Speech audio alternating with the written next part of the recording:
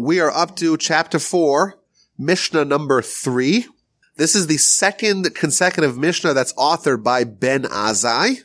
We'll read it and then we'll dig into it. Hu haya omer, he would say, Al tihi baz l'chol adam. Don't be scornful of any person. Va'al ti mafled l'chol davar, and do not be dismissive of anything. She'en l'cha adam she'en lo shah, ve'en l'cha davar she'en lo makom. For you don't have any person who does not have his hour, and you do not have anything that does not have its place. This is a little bit of a cryptic Mishnah. We're told by Ben Azai to not be dismissive, to not disdain any person, to not ignore, to not appreciate the validity of anything. Everything has value. Every person has value. Why? Because every person has his hour, and everything has its place. Even things that you may think really have no place. Yes, you may be correct for the most part, but everything has its place. There's there's a reason why the Almighty placed everything on this earth, and therefore you cannot reject, you cannot denigrate anything. Everything has its time and place, and every person has his value, has his hour. And this is like a very broad statement, and the commentaries, they go in a lot of different directions in trying to unpack the lesson of Ben Azai. So for example, Rashi, he has a very, I would say, mainstream approach. He tells us that we shouldn't embarrass any person because every person, even someone that doesn't seem to have any power, doesn't seem to have any value, doesn't seem to be contributing to society, every person has something about them they could teach you, has something about them or some time where they could be of value, or conversely, has a time when they could be given power over you. And therefore, you may see someone and say, well, this person doesn't have any value. I don't need to regard them highly. But of course, we're trained to honor every person, to try to see the value of every person. And also, we're warned over here, every person has their time, or could potentially have their time, where they're given power over you. And you don't want someone to have any beef against you, because there's going to come a time in history where you'll need them or you'll be subject to them, and therefore make sure that you're good with every person. There's a famous business saying, don't kick any person on your way up because you may meet them on your way down. Yes, you may be ascendant. Yes, you may at this time, in this hour, be above them. But if you lord over them, it may come back to bite you sometime down the line. In addition, we're also told that everything, even non-animate things, everything, or non-persons, everything has a value, and it has its time, its place. There's going to be some time in history when you need it, and there's a famous episode that the Midrash brings about King David related to this idea. King David didn't like spiders. And he asked God, why did you make spiders? Who needs spiders? And the Midrash goes on to say how when David was fleeing from Saul, he was hiding once in a cave, and a spider came and made a web over the entrance of the cave, a very quick web. And then when Saul and his henchmen were looking for David, they see this cave and it's covered with the spider's web, and they say, oh, there's no way David could be in there. Because after all, he would have to break through this web, and therefore they ignored that cave. And that was the lesson to David. Of course, the lesson to us as well. Everything has its time, has its place. It'll have its time in history and its place in the world where it can be of great use. Every person, in addition, we're told, every person that exists, it's evidence of God desiring that person to exist. And therefore, if you're denigrating that, it's in effect a lack of faith. Because if you don't see value in some person, God does see value in that person. By dint of the fact that the person exists, there's no greater evidence for that person having value, because God allows and assures that that person is going to continually exist. Similarly, everything that exists is testament to God desiring the thing to exist.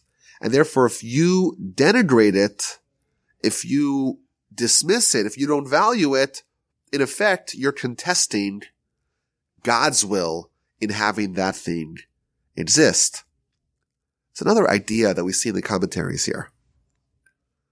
We have our kind of hierarchy of people. Most people, I would say, they probably inflate their own value, and maybe they deflate the values of the value of the people around them. But society as well. Some people are really impressive. They've achieved a lot.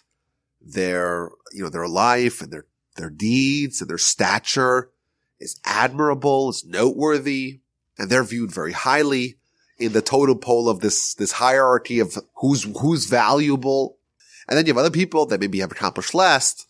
Their persona, their life is less impressive, and they're valued less. That's common in our society.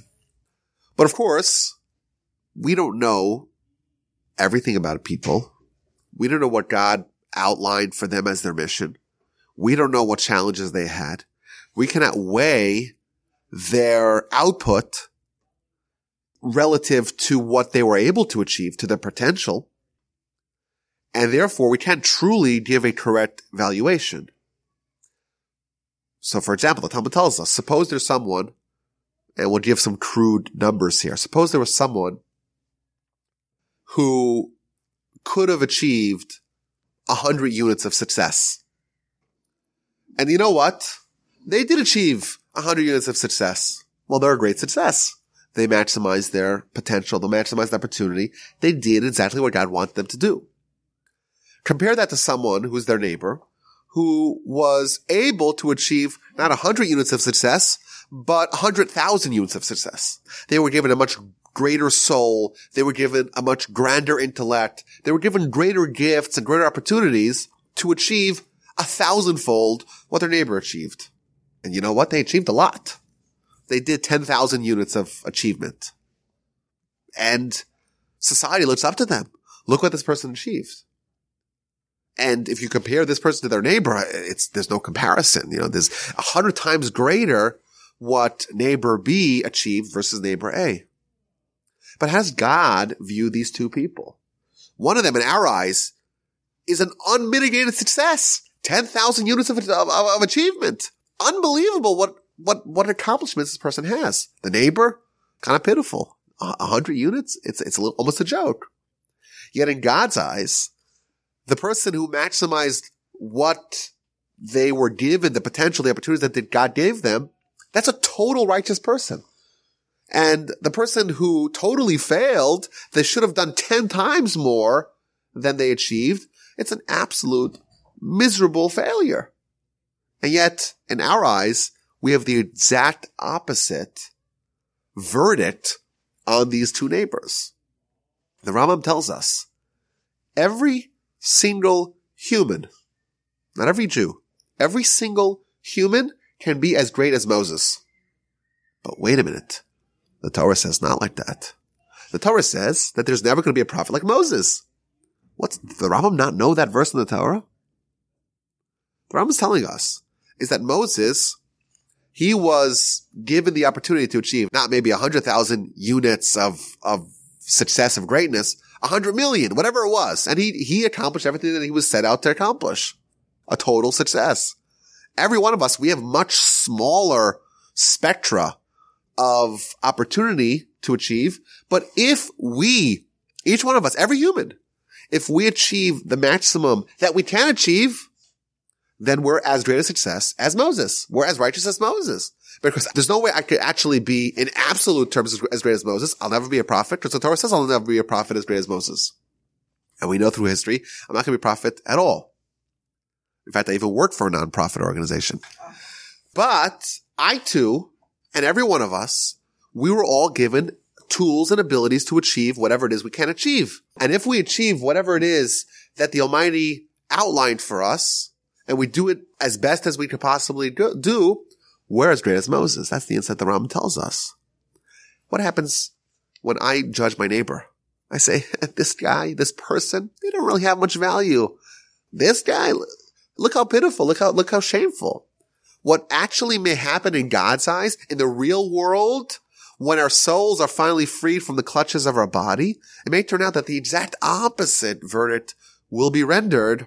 My neighbor will be held in the greatest, highest regard, and I'm going to be viewed as a terrible failure because relative to what I could have accomplished and relative to what he could have accomplished, he's a tremendous success and I am a total failure. The Talmud tells us the first recorded instance of a near-death experience. It tells us that one of the great sages died and was revived. And after they were revived, they asked, of course, they debriefed them, what did you see? When you were dead, what did you see? So now we know today that there's been thousands of documented cases of people having near-death experiences and witnessing things from the other spheres and coming back to give us an account of that. And also seeing things that are, outside of the vantage point of their body. And the Talmud tells us that one of the sages, they died and they came back to tell us what they saw. And their message is as follows. What did you see? Elyonim lamata v'tachtonim lamala. I saw the lofty ones are lowly and the lowly ones are lofty. I saw an upside down world. The world's inverted. That's what the Talmud says. And the explanation, one of the explanations that are given is that this is the point. In our world, we judge based on absolutes.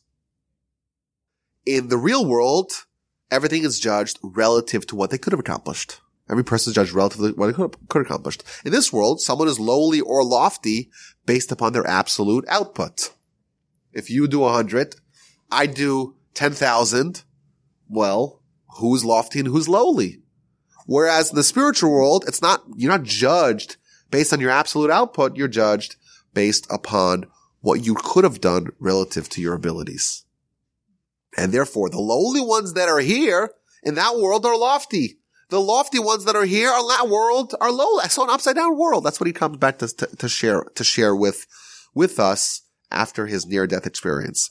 That's another point here in the Mishnah, a deep point that Ben Azai is revealing to us, that we have a tendency to judge other people.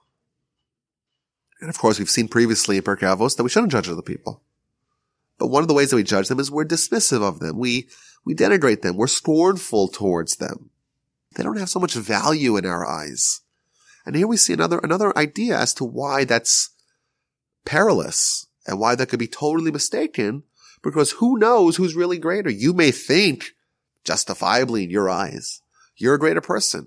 That person, what a joke. What an embarrassment. Look at them. They're a criminal. They're unsophisticated. They don't study.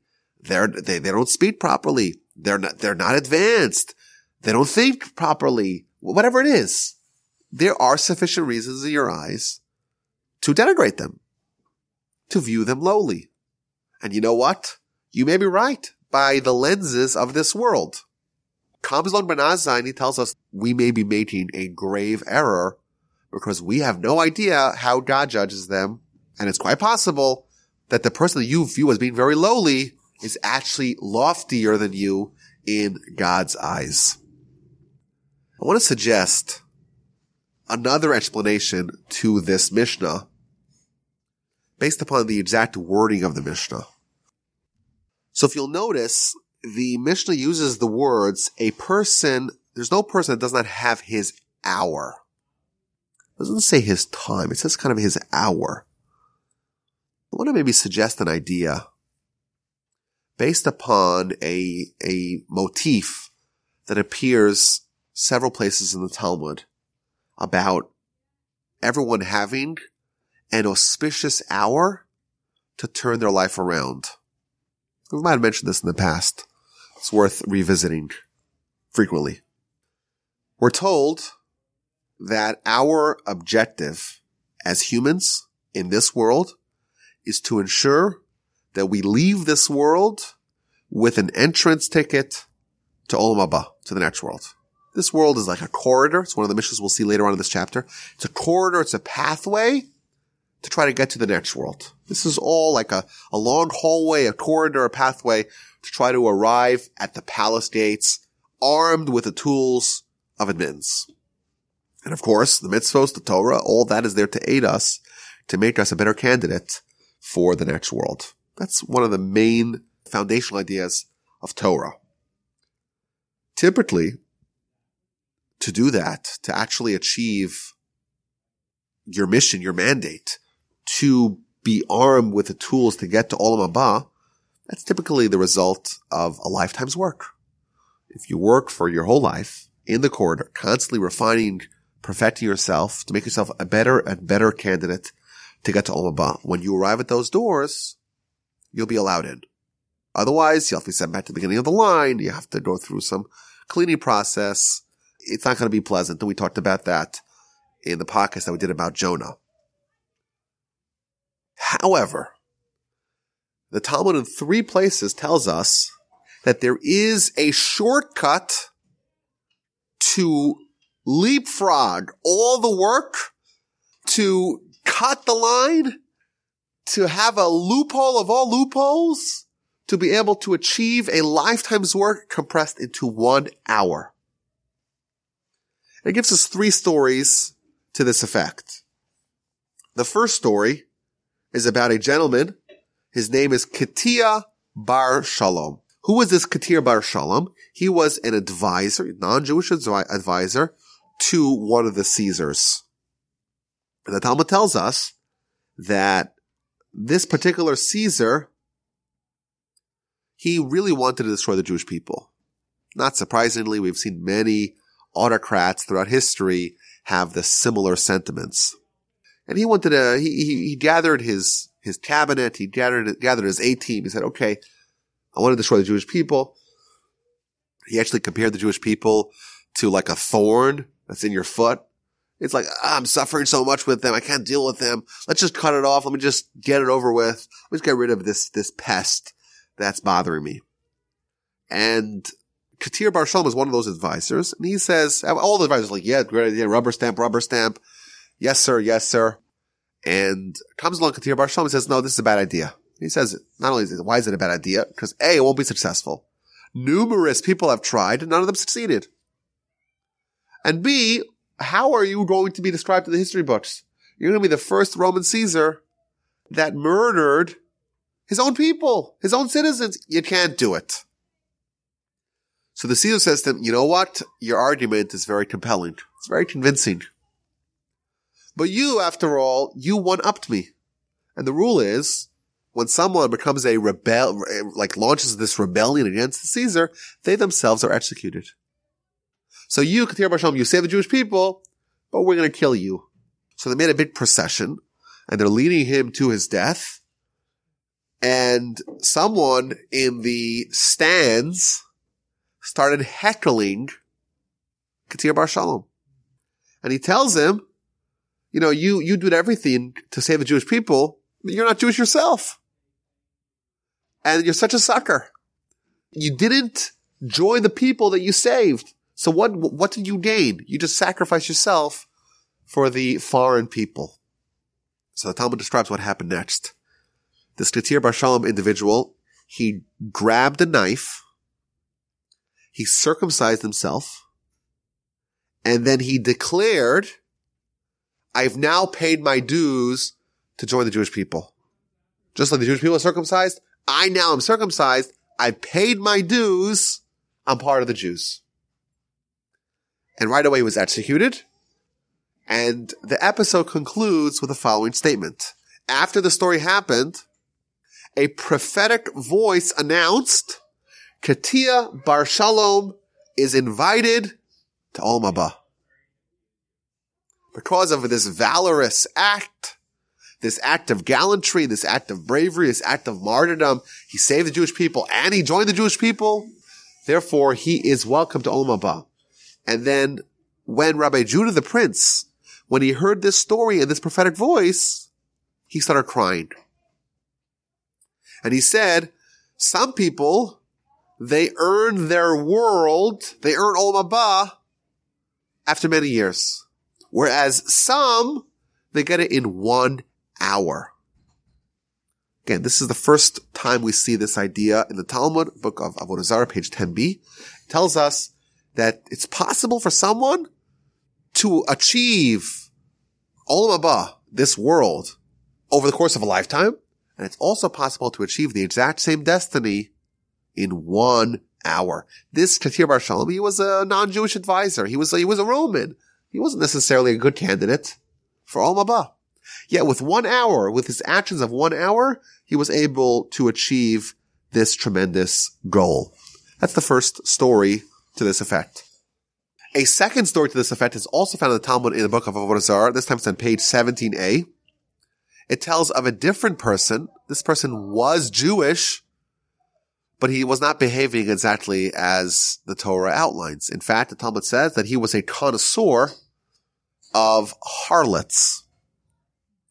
And in fact, he was someone who prided himself that there was no woman of ill repute that he had not patronized.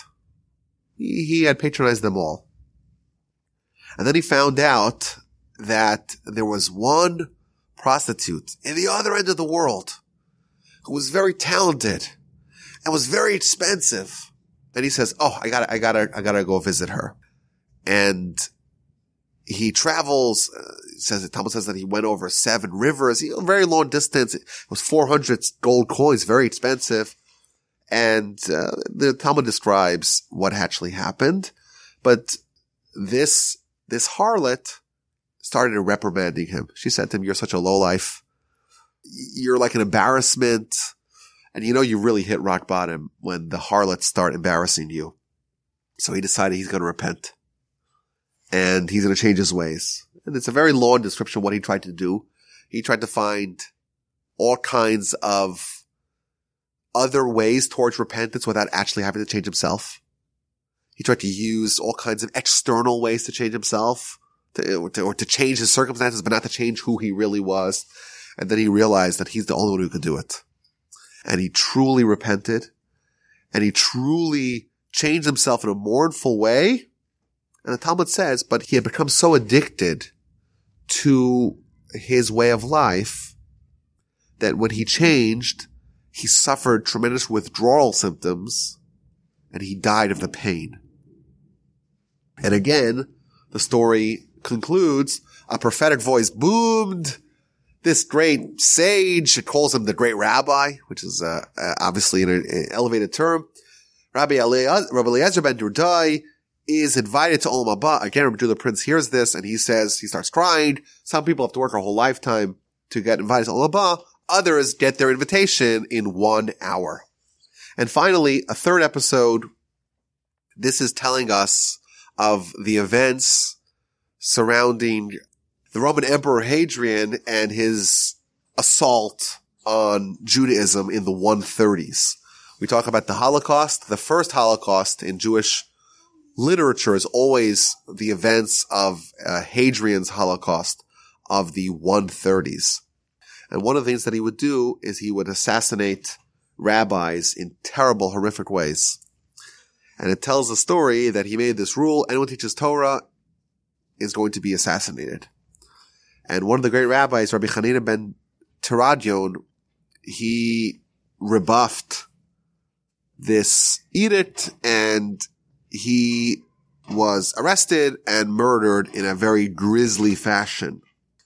The barbarians, they took a Torah scroll and they wrapped him with the Torah scroll, and then they lit a fire around him, close enough to causing him tremendous agony, but far enough that he wouldn't get engulfed in the flames and wouldn't die. Moreover, they placed like a compress on his heart to keep him alive as long as possible to prolong his agony.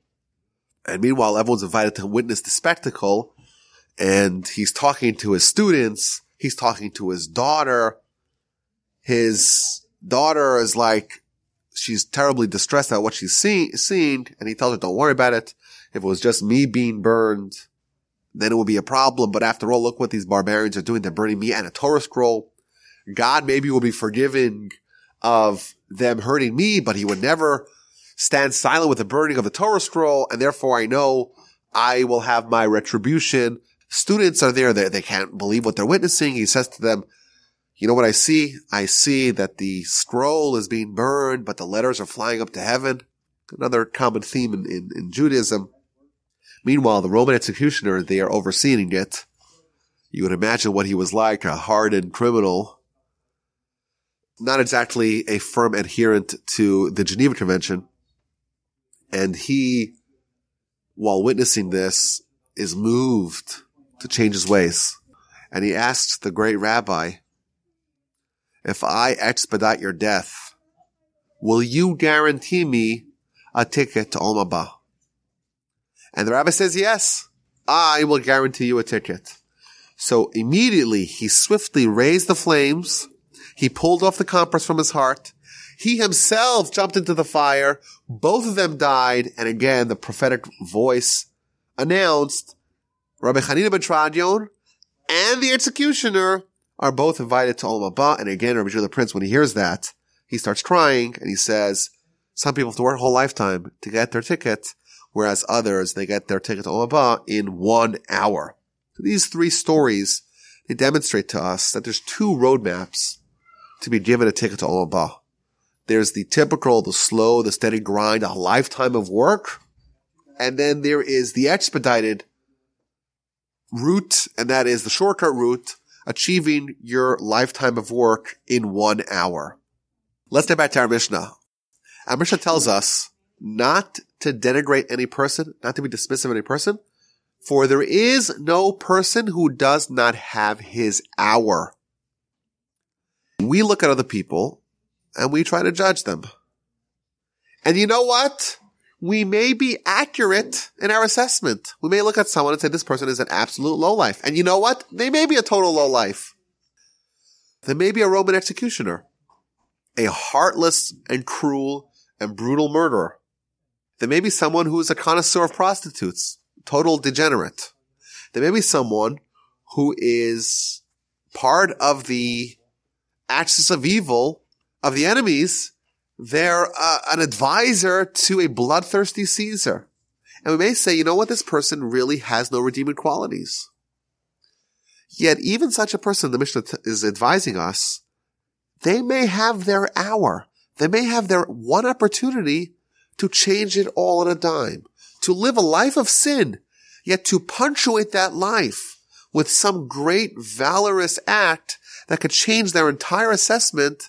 And yes, they did not choose the path of a lifetime of righteousness, but who knows, they have their hour of achieving righteousness in one fell swoop, and therefore they will indeed result as being someone who ends up in the same bucket as the righteous who at their grind year after year, day after day, month after month, decade after decade in their pursuit of righteousness.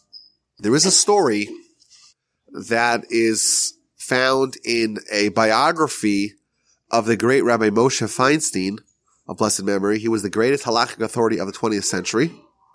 And the story goes that there was a person who had denigrated Rabbi Feinstein's ruling, was a vocal opponent of it, but also disrespected and disparaged the great rabbi. So it's okay. We believe in a meritocracy. We believe in people arguing their case, but the greatest rabbi of his time, to have some individual to think that they're really a true colleague, to think they're truly an equal, and to denigrate them personally, those things are unheard of. Those things are unconscionable. But this person did it anyhow.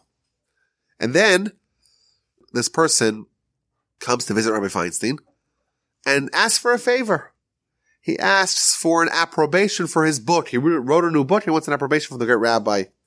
And everyone was absolutely flummoxed by what they saw. The onlookers were totally incredulous. How is it possible someone could be so brazen to embarrass the rabbi, never apologize, yet come and unabashedly ask for a favor? And even more striking, the rabbi did it. He wrote him a flowery letter for his new book.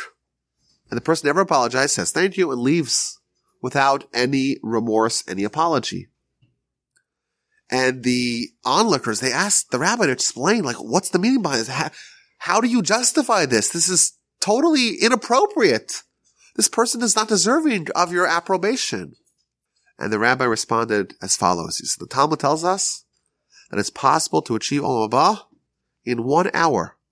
Perhaps this is my hour. Of course, the great rabbi is someone who worked to achieve Olam Haba every day of their lives. But this statement, maybe it's revealing to us that every person, regardless of who they are, regardless of what kind of life they've lived, every person is going to be afforded an opportunity to unlock their ticket to Olam Haba in 1 hour. And therefore, our Mishnah advises us, every person, no matter who they are, no matter what kind of life they've lived, is going to be afforded an opportunity in 1 hour to achieve greatness, to change the entire verdict of their life, to become righteous in their very last dying moments.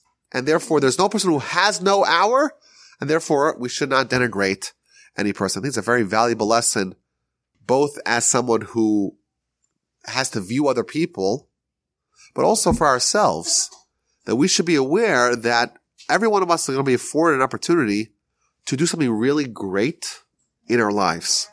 And in 1 hour, we can really change everything. I want to point out another point. The Talmud tells us that if someone embarrasses you and you don't respond, even though you're correct, even though you're justified, you swallow your shame, so to speak, you swallow your pride, you're going to get Olam Haba in 1 hour. That's the equivalent of the very valorous act of martyrdom that's being described here in the Talmud. And I think we should be training ourselves to be on the lookout for these opportunities of achieving everything in an hour. And if we're on the prowl for that opportunity, when it comes to us, we're going to seize our hour and seize our moment and achieve something very great, compress a lifetime of work into 1 hour. I thank you all for listening. This was a total pleasure. My email address is rabbiwolbe@gmail.com, and I look forward to speaking to you next time.